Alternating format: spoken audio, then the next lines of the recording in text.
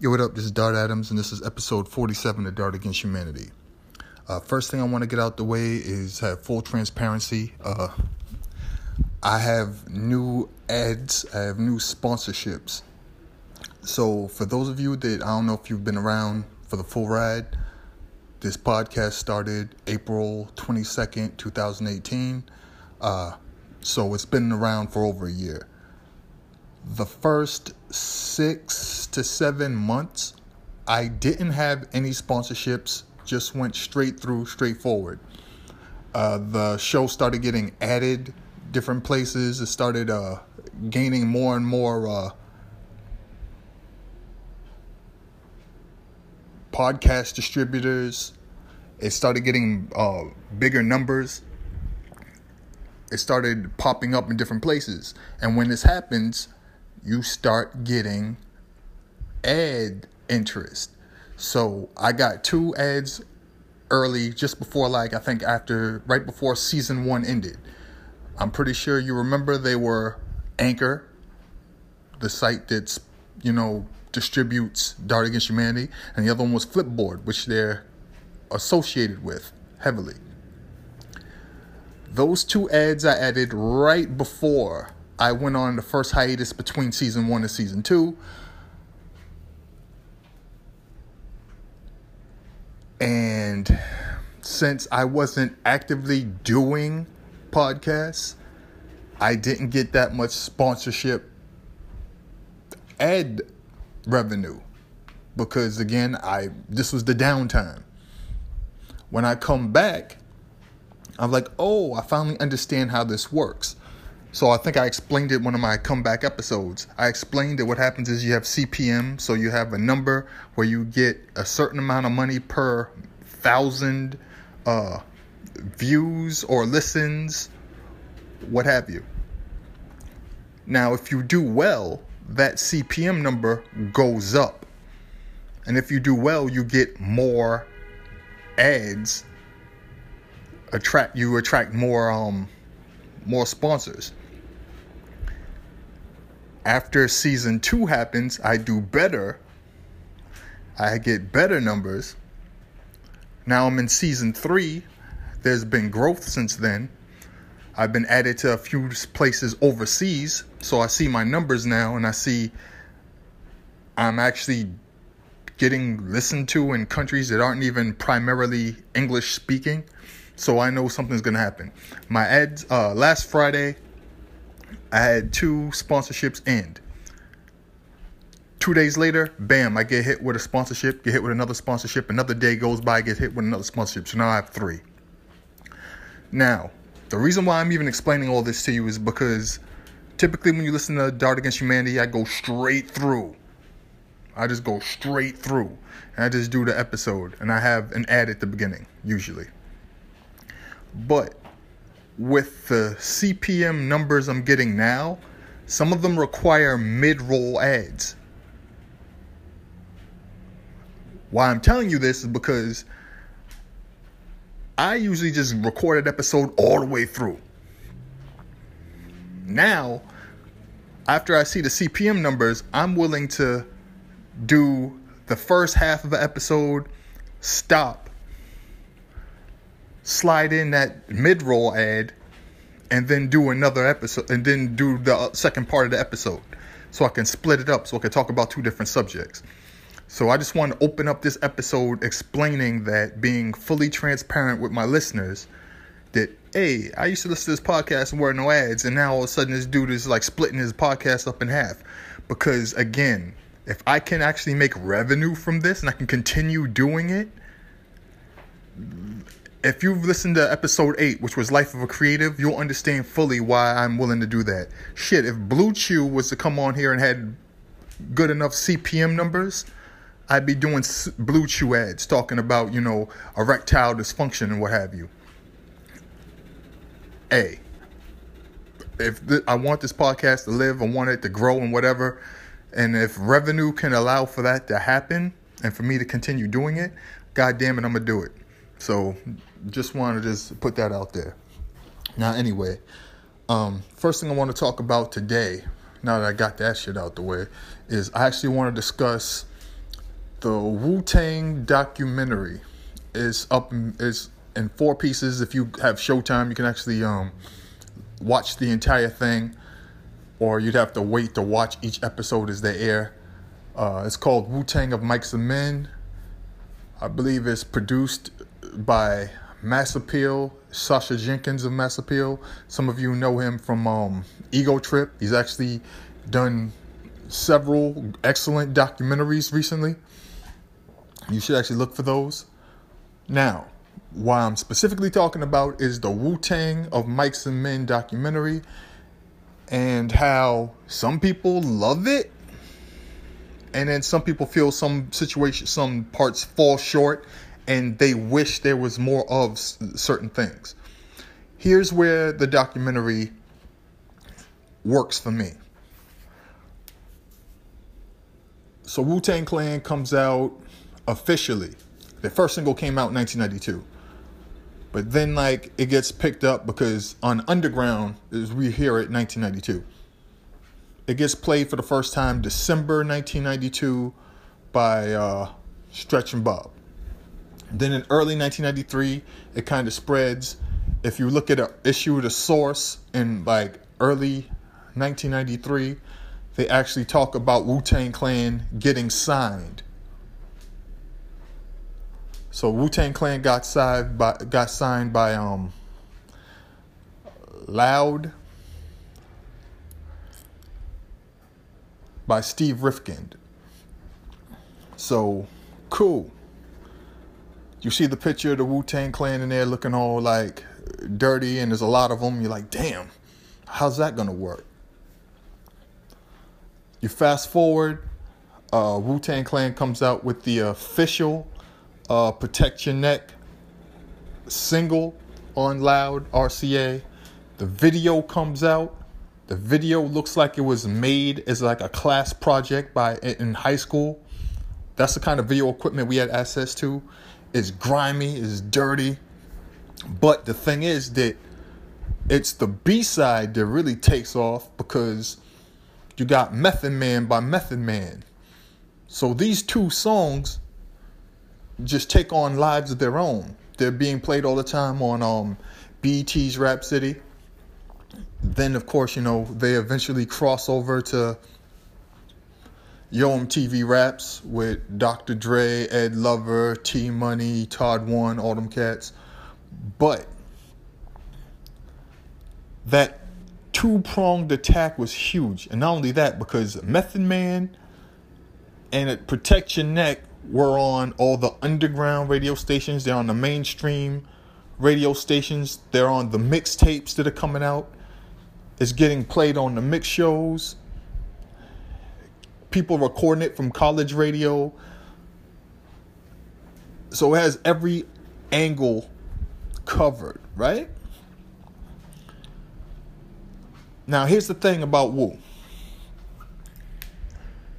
When the album comes out, the Enter the 36 Chambers, Enter the Wu-Tang, that album, it was like you heard somebody make an album that pretty much encompassed all of your interests, talked about a lot of things that you were going through at the time. It kind of felt like you were hearing an album from your peers. And me at the time, Wu was only 5, 6, 8. Some of the members were older, but I didn't know that. Years older than me. And I used to always run around with my big brother's friends who were 4, 5, 6 years older than me. So I felt very familiar with what the Wu-Tang Clan were doing. The stuff they reference, the material they sampled. I grew up watching Shaw Brothers films during Kung Fu Theater as a kid on Channel 56, Channel 25. When we finally had video stores open up, these were the movies that we would go rent. These were the movies that would play in the local theater, maybe the Saks 57, closer to downtown Crossing, Chinatown. These are the videos that my friends had in Chinatown. but it was different because they actually had multiple subtitles, and just like white, if someone wore white, you wouldn't be able to read the subtitles, and all the movies would be in the original language, no dubs, and we'd just sit there and watch them because we'd seen them a million times, so we had an idea what the translation was, or what the translation we were given was, not necessarily what they were actually saying. But I say that to say that there was a lot of nostalgia involved in seeing the old members of the Wu-Tang Clan over 25 years later discuss their climb, discuss their lives growing up as youth in Staten Island or Brooklyn or what have you, coming down to Park Hill, seeing Ghostface talk about growing up in Stapleton, them going to school, them experiencing racism in Long Island, which is something that, like, those of us that actually know about, the racial makeup of Long Island, Staten Island, are actually aware of, but we haven't really heard them vocalize it. Talking to certain people in their lives, detailing things like that. That is where you're seeing old footage of them performing early. GZA, RZA, Old Dirty Bastard, the Just Do Me video, being on Ralph McDaniels, going through his archive, a video music box, the guys showing up on early like cable music shows, Stretch and Bob talking about when they first encountered them. Mook was invaluable. Mook talking about the early days of moving the first Wu-Tang 12, Protect Your Neck, after it got played on Stretch and Bob, and him going up and down the Eastern Seaboard doing it. Those things were invaluable. Those things were wonderful. Those things were amazing. I loved them. Now, later episodes, this is where shit got a little... I didn't really love the Silver Rings part, talking about Wu-Tang International and RZA sliding in the album that no one heard. Not really a big fan of that. I feel as though most people were like, we could have done more about Killah Priest. We could have talked more about probably the Master Killer stuff. We could have talked more about Kill Army or Killer Sin or Sons of Man. The side projects, a lot of Darkman. They didn't discuss black and white, which was odd, even though they talked the power. Then when I think a lot of people, things turned left when Divine came on screen, because a lot of people felt like some people felt like Divine was a jerk or what have you. Divine was there to do business, and that was it. That was Divine's part. He was there to do business. Power and Divine were there early on to be executives.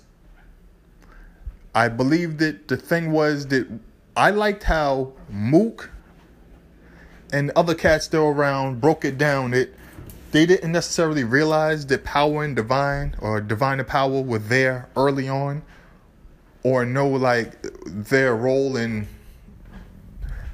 bankrolling certain things. And then later on, they assumed full executive producer role. But if you look at the first single from 1992, you will see Divine's name right there on the executive producers list. So it's like there's no way that you could not know.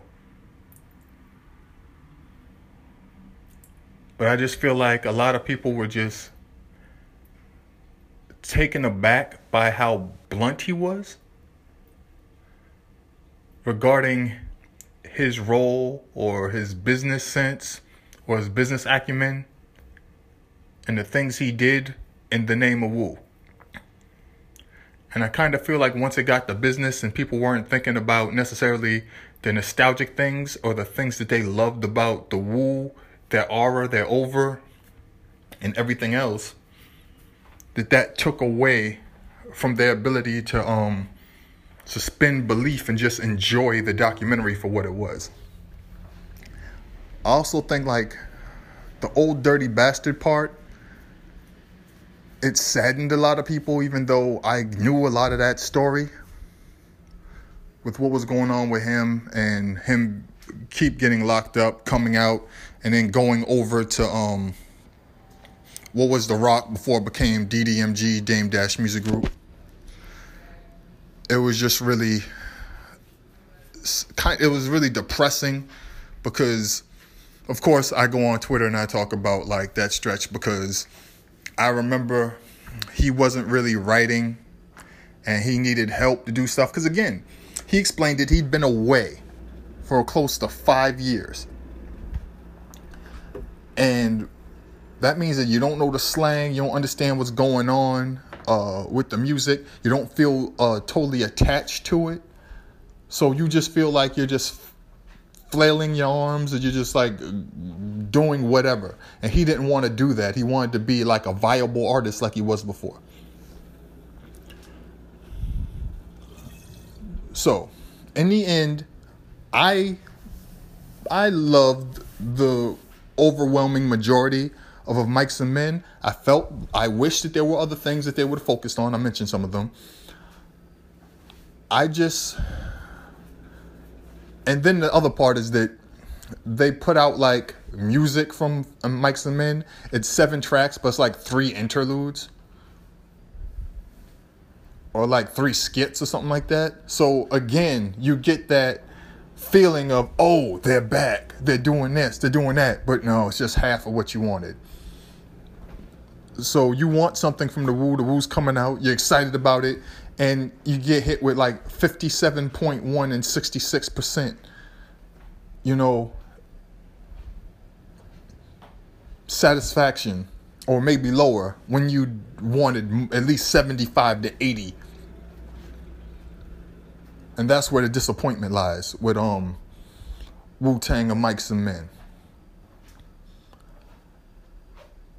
Had I done the documentary, here's the other thing too.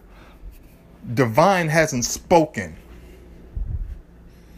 in a long time. He just did the behind the scenes work and was quiet. Maybe you saw him on camera here and there. If you watch the documentary, you will see like, hey, he was with them in Japan. Hey, he was with them here. Hey, he was with them here. And if you remember, he was referenced on song a lot. Capadonna, that's for the God, D-I-V-I-N-E, run. Like, he'd been mentioned several times on records, if you were actually paying attention. His name was always on records. And then one last thing was people were talking about how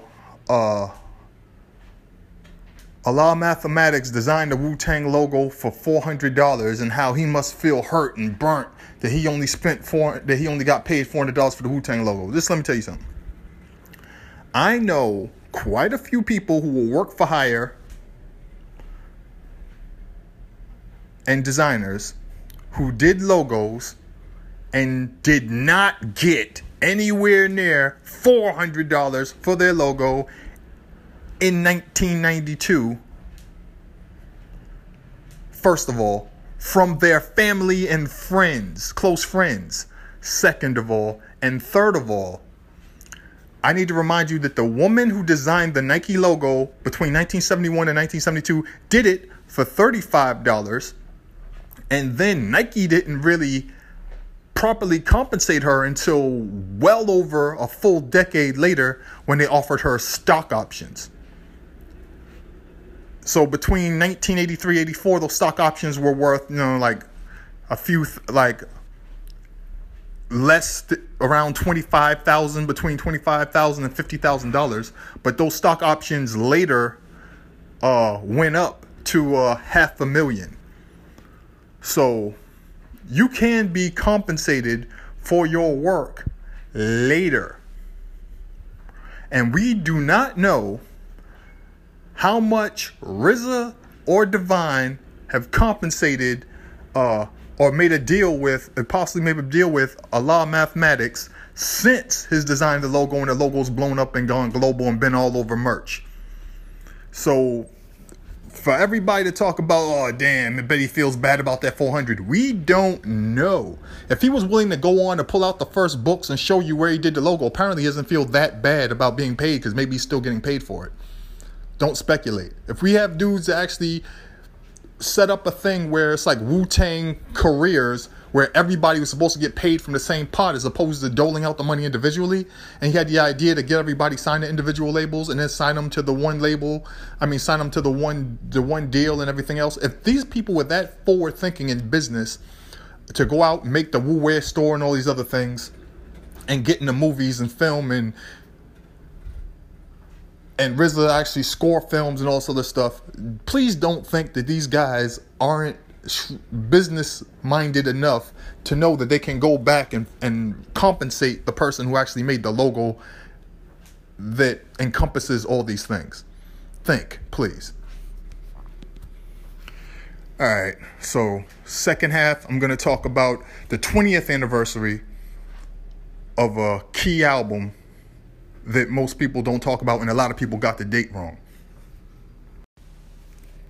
Yeah, so the 20th anniversary of a crucial album, compilation actually, that dropped is Rawkus Presents Sound Bombing 2. Now, if you've been paying attention on Twitter, I'm pretty sure you may not have been. You have lives, you have something else to do.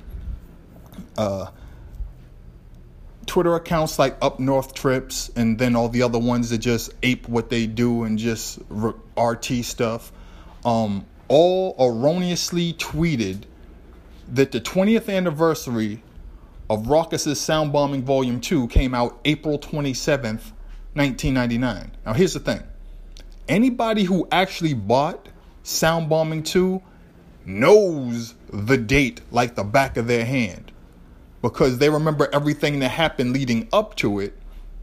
But not only that, but they also remember hearing Rawkus music everywhere, because Rawkus had some deep pockets and they could really go into it with promotions. And Rawkus had made some serious inroads between 1997, when Sound Bombing 1 came out, and spring summer 1999, when they released Sound Bombing 2.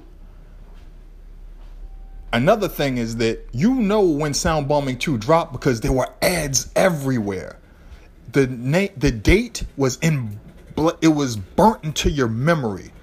You saw the ads everywhere. That bright orange, those pictures, the design with the faces drawn on it was everywhere you look. They had promotional cassettes. They had the flyers, because the street team was bananas. The street team was everywhere. I worked at Downtown Crossing at the time. I worked at a place called Hip Zeppy. You couldn't walk a block without seeing Rawkus, Sound Bombing 2, stickers, plasters, all over the place. So when you opened up a magazine in spring, summer 1999, you opened it up, you saw a 2-page splash, bright orange, Rawkus Presents Sound Bombing 2, and the date right there, May 18th. May 18th. I had the promotional snippet tape, which was mixed by DJ Babu and J-Rock, which had Funk Master Flex screaming on it, which was crazy because Funk Master Flex playing backpack music on Hot 97. What's going on here? You know, you're experiencing this whole time. Oh, and another thing is that if you were of age and you could actually go to like Foot Action, or you had friends that loved basketball, and if you're brown, I'm pretty sure you did, and like they had a VCR, who didn't? One of the things that everybody did was they watched And One mixtape volumes 1 and 2 over and over and over and over and over again. They're both like under 20 minutes. So when something's short, people tend to play it again and again, rewind it, play it again. And the thing was that it had music. And a lot of the music was from Rawkus. And the reason why is because the people that put it together were two DJs. DJ Set Free and Next Millen. Next Millen, who a lot of us knew is part of the Nut House. And I think he was associated also with the Deadly Snakes, who were on Tommy Boy Black Label at the time. I believe they were from Philly. Not 100% sure, but there was a connection there. The Nut House, I know, was from Philly. So you had Next Millen. He was like a producer, engineer, stuff like that. And then Set Free, who also worked with, I believe he worked with Cornerstone? And he also did like a bunch of like management, but he also worked closely with the guys at Rawkus. They were everywhere. Rawkus was everywhere. I remember watching an episode of Rap City, and the episode of Rap City was all Rawkus. And I was just like, yo, this is a full Rawkus episode? Rawkus. You know, you see the Razor. They're in the office, they're talking to Black Sean. They're talking to the A&Rs. They're going back and forth with the artists. They're showing their show, the Soundbombing 2 show. You got Mos Def performing. You got R.A. the Rugged Man getting naked and doing flips and shit like that. Just going nuts. You know, you got Foul Monch. Just everything happening. And you're just like, yo, this is a big look. All of these things happen, right?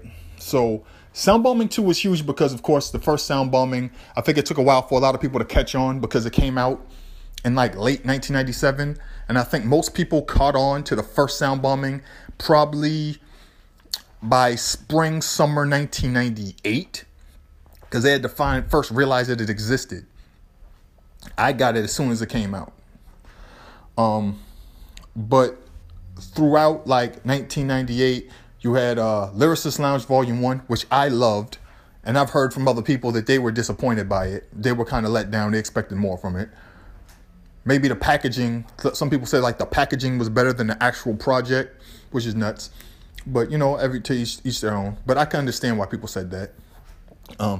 The big thing, the cherry on top for a lot of people from Rawkus was when they released the Black Star album. Mos Def and Talib Kweli, Black Star. That album was, of course, released on September 29th, 1998, regarded as, well, I actually wrote a piece that said this, so I can't act like somebody else came up with this, regarded as the last great release date. And I said it was the last great release date because it was before we got to the era where the P2P era and the RIAA and all these other things, the whole file sharing era, really fucked up sales. Well, the crazy thing is that May 18th, 1999 comes at a crucial time for the music industry. That stretch of late May 1999, right before we get to the second week of June 1999. I just want to remind you all, June 1st, 1999 is the date that Sean Fanning first released the beta version of Napster while being a student at Northeastern University in Boston, Massachusetts, in my neighborhood. It spread to a few hundred people in Northeastern, then a few thousand. Then it spread to campuses around the area, which includes like Emerson College, Berklee College of Music, Boston University, and then it would spread to MIT, Harvard, and from there it spread everywhere. Wentworth Institute of Technology, everywhere. So it goes from these 50 schools of institutes of higher learning in the 90 square miles in Boston, and then spreads all up and down the eastern seaboard And then from the Eastern Seaboard, it hits everywhere. That happened over 2-3 weeks. Napster had taken over the world. But Sound Bombing 2 had already, came out and did numbers and was all over the place. And the video, Common's video for 1999 was huge on The Box. It was huge on BT, Rhapsody. It was on the actual rotation. It was playing on MTV. That was like the trifecta. And here's what's crazy too. In mid to late May, MTV, Viacom had announced that they were acquiring The Box. So for those of you playing the game at home, that would have meant that, and the whole thing would have been finalized by, I believe, late June 1999. It was finally finalized late June 1999. So, okay. Before we get to July 1999, that means that Viacom owns the following music video networks. Listen.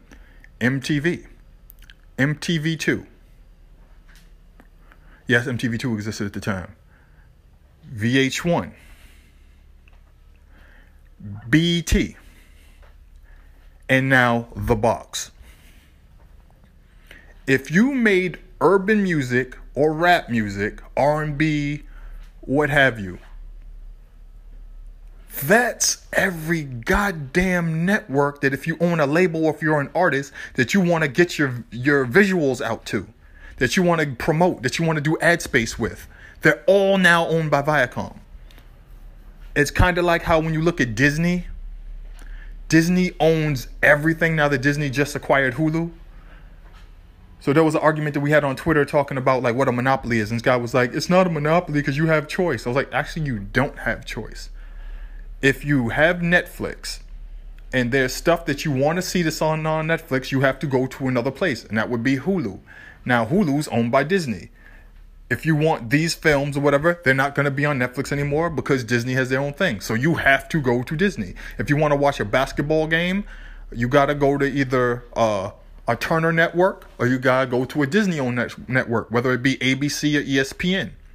If you want to watch a baseball game, the baseball game of the week, you're either going to watch the MLB network or you're going to watch ESPN. ESPN is owned by Disney. You can't really avoid them. So it was the same situation in that terms. But here's the thing.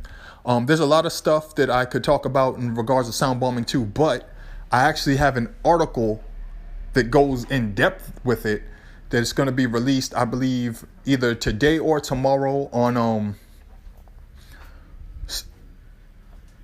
OkCupid, right? So it's insane when you think about, all right, I actually have the Sound Bombing 2 right here. It's beautiful because the person who actually did the design, the graphic design, the layout and everything else is Nobody. So Nobody did a lot of amazing graphic design work. He was one of my favorites up there with Matt Do Reed. Everything is Doable. So looking at the credits, you got Eminem's Any Man, which was produced by the Beatminers. B-Boy Document by the High and Mighty, which featured Mos Def and Mad Skills. They had a video for that, which got played on MTV, BET, and everything, which was crazy. I was like, yo, it's got a video? World War III, which was Pharoahe Monch and Shabam Sadiq. I was waiting for the Shabam Sadiq album because it was actually listed in here as it was coming out, and it never did. Stanley Kubrick by R.A. the Rugged Man, another one-off song that R.A. the Rugged Man did with Capital the Crime Lord at Rock and Reel. Crosstown Beef, which is one of the many raucous 12s that I had that I loved to death. The B-side was Fa La Lachey, which I don't think many people really played that much. We just played Crosstown Beef to death. Boom, boom, boom. Keep us in Medina Green, DCQ, that shit was fire. And everybody thought like Mos Def was actually like in the group. And I think that was one of the big selling points. Is like it's his fam's group, so he does songs with them, but he's not necessarily in the group. It was weird. So Sir Menelik, Grand Poobah, Sadat X, 7XL. That's when he was pushing the Group War Committee, right before Sir Menelik like really soured on Rawkus. And of course, like the 12-inch for that came out. It was like a split 12-inch. There were 5 singles with 11 songs that came out from Sound Bombing 2 on vinyl. This wasn't pressed on vinyl because it was mostly a CD or cassette thing. Because it was like a mixtape. So you had Chaos, Reflection Eternal, and Bahamadia. Reflection Eternal was originally supposed to do an EP called Groundation. I have this thing called Rawkus the Cleaner. And it's clean versions of every Rawkus song on CD. And people see it and they're like, yo, how'd you get this? And I'm like, dude, I'm a backpacker. Everybody knew me. And in it, they have like sort of ads and there's like outlines their plans coming up. And the thing that they were going to do is they were going to put out the Groundation EP. And originally it's weird because what ended up happening with the Black Star album, reportedly was originally supposed to be an EP too. So it's supposed to be the Groundation EP and that EP. And then they just said, hey, let's just turn this into a full album. And a lot of people have this screwed up. They think that the album came out in August. It didn't come out in August. It got pushed back because there were delays and things happened with it. It was originally supposed to come out in August. It ended up coming out September 29th, 1998. All right. And in terms of release dates, I'm sorry that I had to throw some people under the bus. Actually, no, I'm not. I meant to do that shit. I got sick of seeing albumism aping and repeating what the fuck they seen everybody else do on Wikipedia.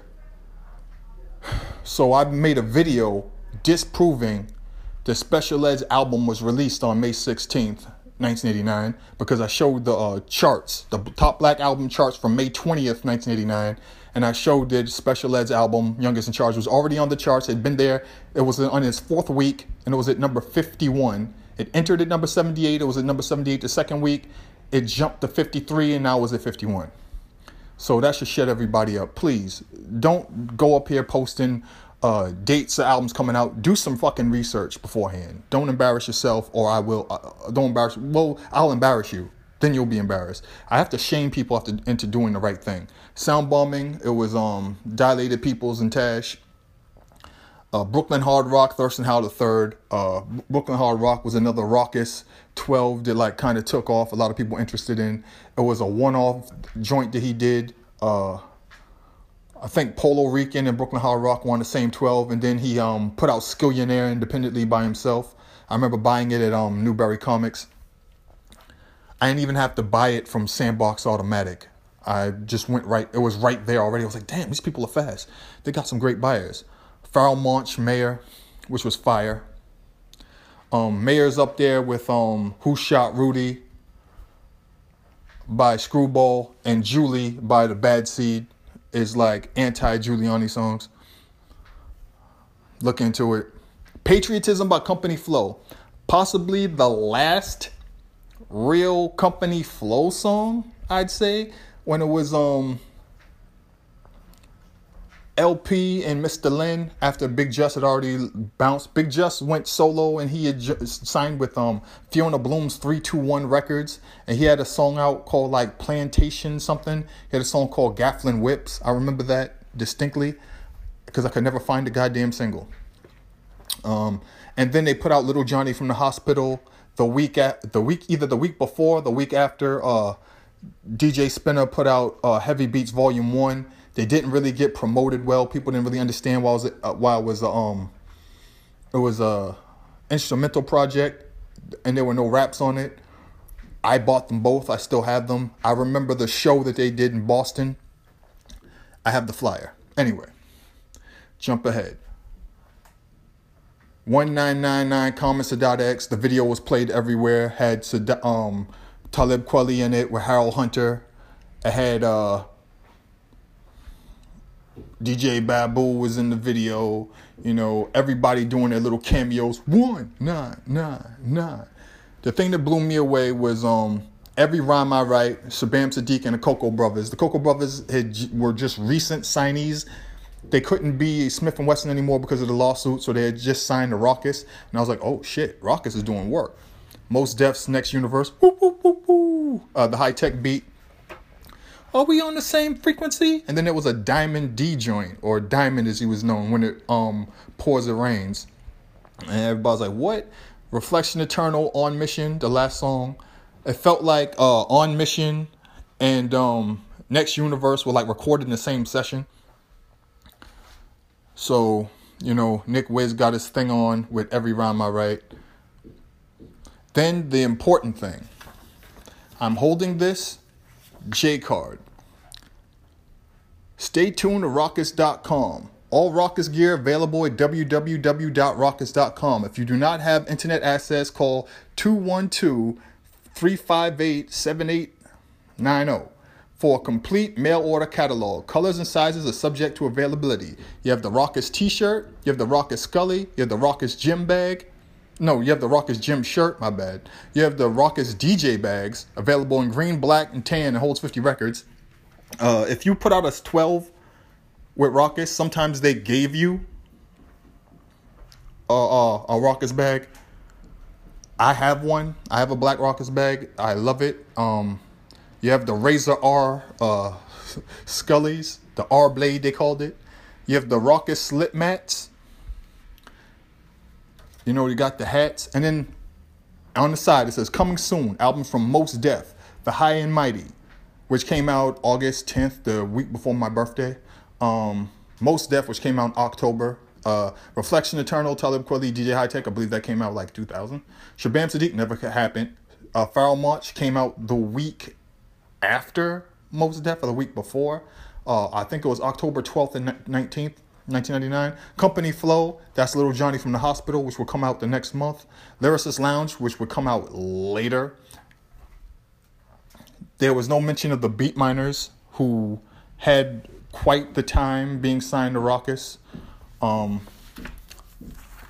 But yeah, there was the Beatminers being signed. Later on, they signed Kool G Rap. That didn't go well. But again, they were blowing up a lot of times because they had just recently signed a new deal with for distribution. And that distribution deal was with a company that many of you would know, Priority. And Priority allowed them as an independent to be able to compete with majors as far as reach were concerned. So one of the big things is when you're independent, you can't necessarily compete with the majors in terms of like putting out product and getting it in certain places. Priority could get you anywhere. They were doing millions of units with like Wu-Tang Clan. They were doing millions of units with like Ice Cube. You know, they were doing millions of units with like some of the biggest West Coast acts. So Priority had everywhere on lock. Having them in your back pocket as a distributor, it's not like having like Beggar's Banquet or Navarre. You know, you don't have any problems getting your shit everywhere. And of course, they had deep pockets for promotion, so they were on the radio, they were on television, they had connections. Anyway, so that's it.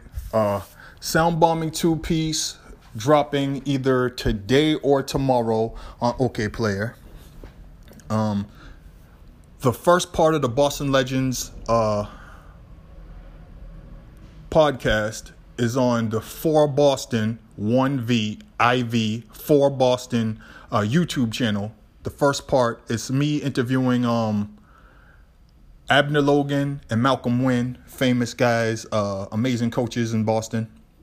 I'm going to do a research piece for a DJ booth that's going to be coming out next week.